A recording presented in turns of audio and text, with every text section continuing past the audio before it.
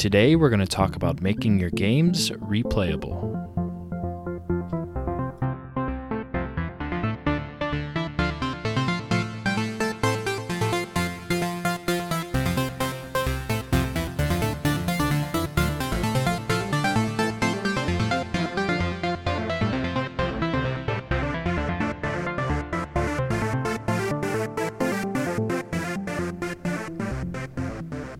Hey everyone, welcome to the 53rd episode of the Game Dev Field Guide. I am your host, Zachavelli. You can find me on Twitter @_Zachavelli_, and we also have an open community Discord. I'll leave an invite link in the show notes. Lastly, I want to mention that the weekend of April 1st through the 4th is Let 'em Dare, and I will be streaming the entire competition on my Twitch. That's twitch.tv/Zachavelli_.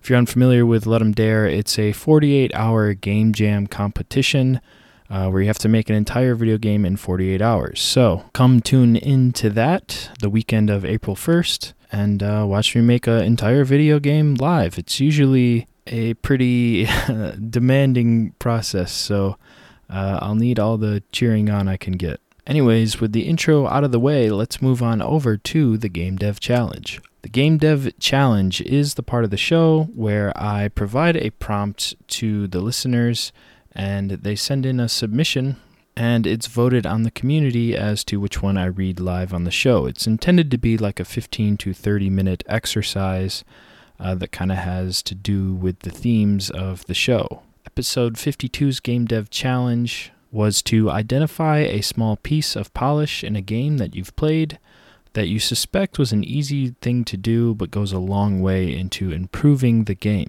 Remember, episode 52 was about polish and specifically like budget ways to polish your game. And this Game Dev Challenge had lots of good submissions with a lot of high scoring, high voted posts, but there can only be one, and the winner is Defrag. Defrag's post says, "One polish item I like is when a significant button in a mobile or touch-based app has a build-up phase before triggering.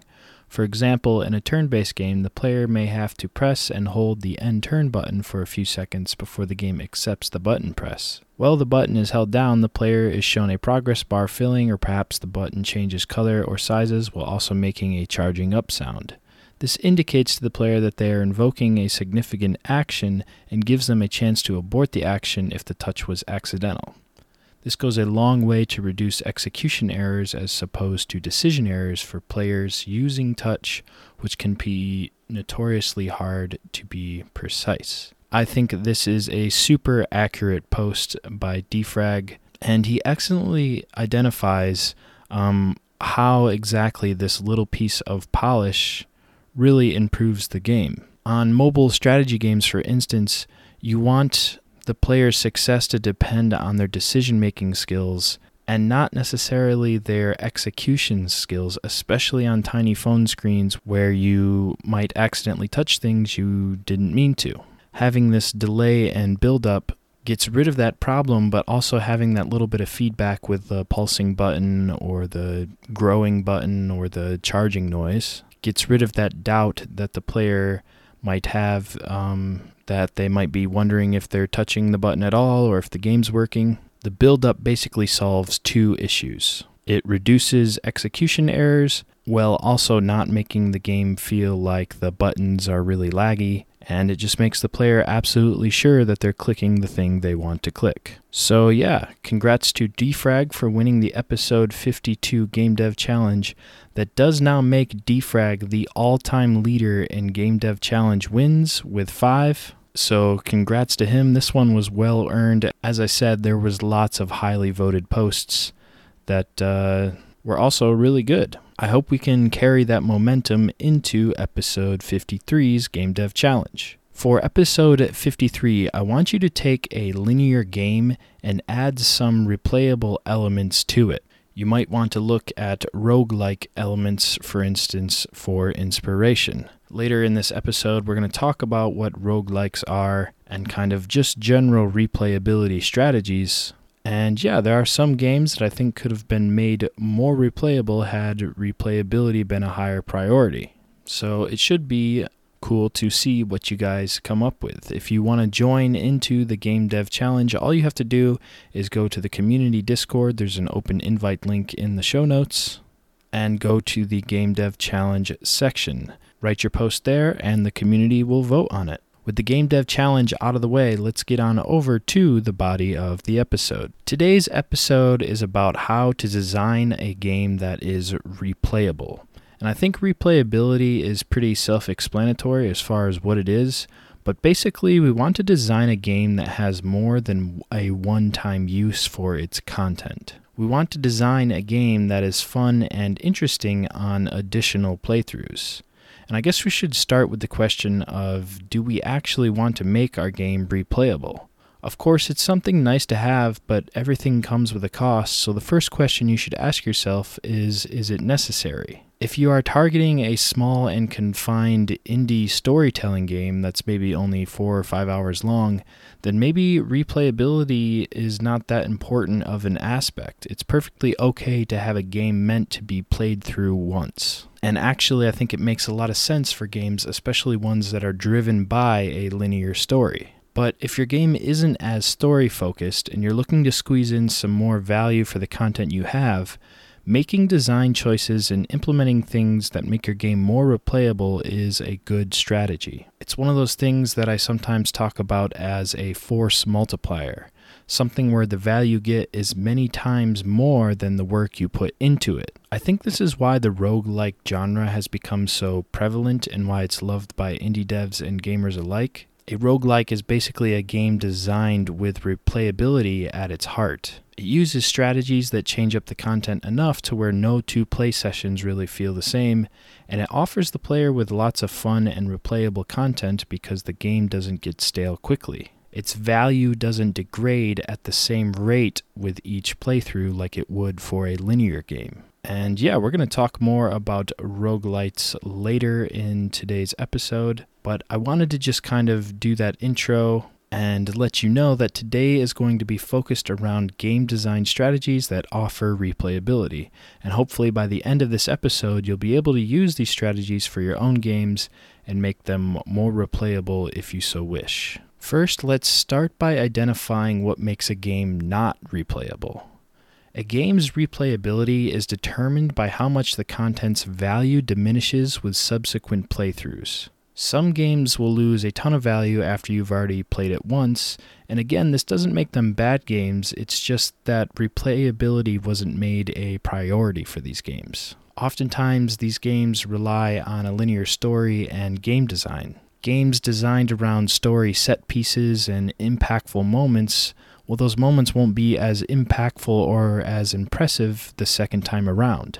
It's like that old saying about how you can never watch your favorite movie again for the first time. You only get that shock of finding out Darth Vader is Luke Skywalker's father once. Now, this doesn't mean that these games have no replayability at all. Some people will love them enough to go through the story again and look for little details and just squeeze everything out of the experience. When we design for replayability, all we're really doing is looking to cater to this second experience. And by second experience, I don't mean exclusively just the second time through, I just mean any experience after the first initial one. So I want you to think of replayability as more of a spectrum where we measure where the game is on the spectrum by the effort put towards catering these subsequent playthroughs. Let's get down to some actual strategies. The first idea I want to talk about is gameplay staleness. Gameplay staleness can be understood with the question, does anything change about how the game plays on other run-throughs? If everything is going to play exactly the same, then the content can only hope to be as good as it was the first time, but just again. And that's really the best case scenario. If there's nothing fresh or new, it can somewhat lessen the value of the content. However, if there are new twists and turns in the gameplay, then you can experience the original content in a new light. Player has the sense that they haven't seen everything already and can still have the joy of experiencing and learning new gameplay mechanics, or just seeing remix and twists on old mechanics. You see this take form in some games as what's called a New Game Plus mechanic, where when you beat the game, you're sent back to the beginning, but not with a new save file.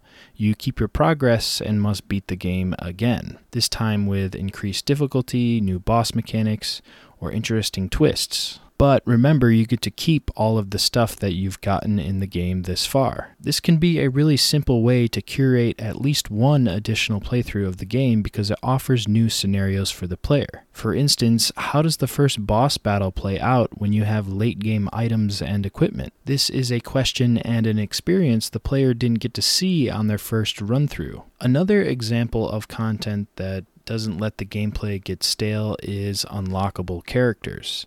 This can create new experiences for the player, and sometimes they can be super simple. Like, even if it's just a sprite swap, it can be cool to see different characters interact with the environments you already know. This has been Luigi's role in a lot of Mario games. Luigi is nothing more than a color swap and sometimes slightly different mechanics, and yet he's a beloved character and changes things up just enough to make these games enjoyable for a second time. Adding unlockable characters is a way to get more value out of your content for your game, and it's one of those kind of easy things to do that essentially allows your player to replay the same game with a different lens. It's good for the dev because they can reuse content, and it's good for the player because they essentially get newer or remixed content. And yeah, I think unlockable characters are sort of a core strategy that you may want to consider when designing replayability of your game.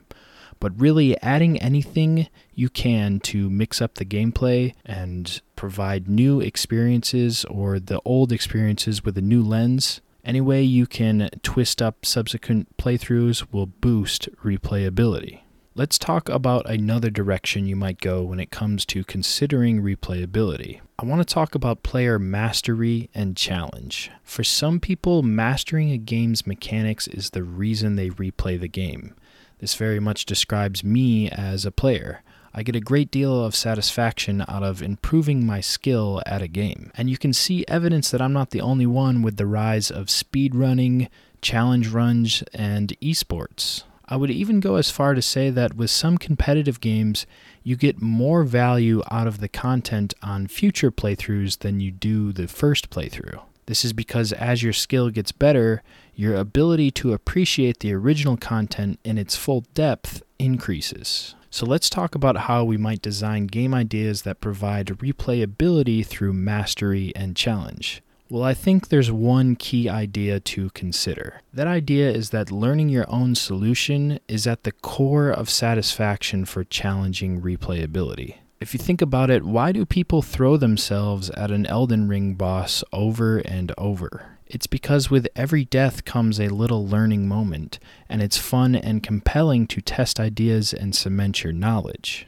If in Elden Ring the boss fights came with a tutorial or on-screen threat indicators, or maybe they were hard but only hard because they were quick-time events where the strategy was already determined for you, you just had to do the execution, that was the hard part, then I think the replayability of the boss fights would be diminished. Letting the player fail in Elden Ring and learn on their own terms contributes to a great deal of the replayability of the boss fights. It lets the player ask themselves, I wonder if I can do it this way. And this also leads to designing games in a way where the players can in fact overcome the challenge in multiple ways. And overcoming the challenges in multiple ways is core to replayability. So what's the big takeaway from this Elden Ring example? Well, I think it's when designing replayable games, we want to consider the methods of replayability through challenge and mastery. And whether this challenge comes from the game or competing with others, it's important for the game to allow the player to learn on their own terms and come up with varying solutions that the game allows. You want the player to ask the question, I wonder if I can do it this way. And you want to avoid making challenges that can only be done in one specific way. The missions in GTA are a classic example of a challenge with low replayability. You basically have to do it the way the game wants you to do it, and once you've done it, there's no reason to go back and try it again. So yeah, I think you want to avoid that situation and leave the challenges open to multiple solutions. I wanted to jump back briefly to something that I mentioned earlier and present sort of a counterpoint. Earlier in the episode, I insinuated that story-focused games inherently have low replayability value. But I think I'd be doing a disservice to you by not mentioning through good game design, you can create story-driven games with replayability. Let's take a look at maybe the most glaring example, dialogue trees. Dialogue trees are a narrative system where you get to pick what the character says in response to other characters in the game. It's a great example of offering narrative replayability. One of my favorite examples is the RPG Knights of the Old Republic. It's a Star Wars game where how you talk to other characters in the world really affects the story. And it's one where it's fun to do multiple playthroughs and say, okay, this time I'm going to be an absolute jerk and this time I'm going to be super nice, and just to see where it leads. I think you could also probably group character customization in here as both a narrative and gameplay replayability feature. But all of this, I think, can be summarized as the ability to roleplay is actually a very effective replayability strategy. Because, again, you're taking some of the same content and giving the player a new lens to experience it through. So, if you're looking for ways to improve the replayability of your story game, maybe consider some roleplay elements like character customization and dialogue trees. Okay, let's jump over to an element of replayability that I think often gets overlooked. I'm not 100% sure what to call it. I suppose we can just classify it as creation tools. By creation tools, I guess I mean specifically where the players have access and ability to actually create experiences within the game. This could be something as simple as the building tools in Minecraft, or it could be full-on modding systems like in Warcraft 3. In both cases, I would say their inclusion significantly increased the replayability of the game. This is because doing this dramatically increases new or at least remixed content. It's probably almost cheating including Warcraft 3 mods. If you think about it, it birthed a few games and genres that are popular to this day. So are they really replaying the game, or are they playing a different game with the framework you created? Either way, I think it's an extreme example, and if we look at something more like Minecraft, we can see how a very simple building tools can really open up the game to a lot of replayability. And I know I've talked about this before, but giving players tools that you've made yourself, like a level editor, can really extend the content and replayability of a game. The last thing I want to talk about today is I wanted to focus on the genre of roguelites and roguelikes and kind of pick apart what makes them so replayable. And I wanted to identify elements that could extend to any genre and maybe even implement in your games. Let's start with what a roguelike or roguelite even is. I know that's confusing, especially probably on audio. It sounds like I'm saying the same thing. That's roguelike, like L-I-K-E, and roguelite, like it's not heavy. A roguelike is a procedurally generated dungeon crawler with grid-based movement, turn-based combat, and permadeath, and you usually play it in runs where you see how far you can take your character before they die. It's called a roguelike because it's named after one of the first prominent games in the genre called Rogue, which came out in 1980. Let's talk about the other and more popular at the moment term, roguelite. A roguelite is typically a game that borrows a few ideas from roguelikes. They can be things like permadeath, run-based mechanics, or procedural generation, but it kind of modernizes the rest. Roguelite designs are super popular because they offer high amounts of replayability, and if you think about it as an indie dev, it's extremely difficult to even make 10 hours of a linear game content, but when you use elements of roguelites, you can make something that is replayable and extend that maybe even into hundreds of hours of content. I wanted to identify 2 key game design decisions that are present in many roguelites, and it's what I think makes them replayable, and I think it's something that's easily adaptable to your games. The first decision is to include procedural generation and an element of randomness.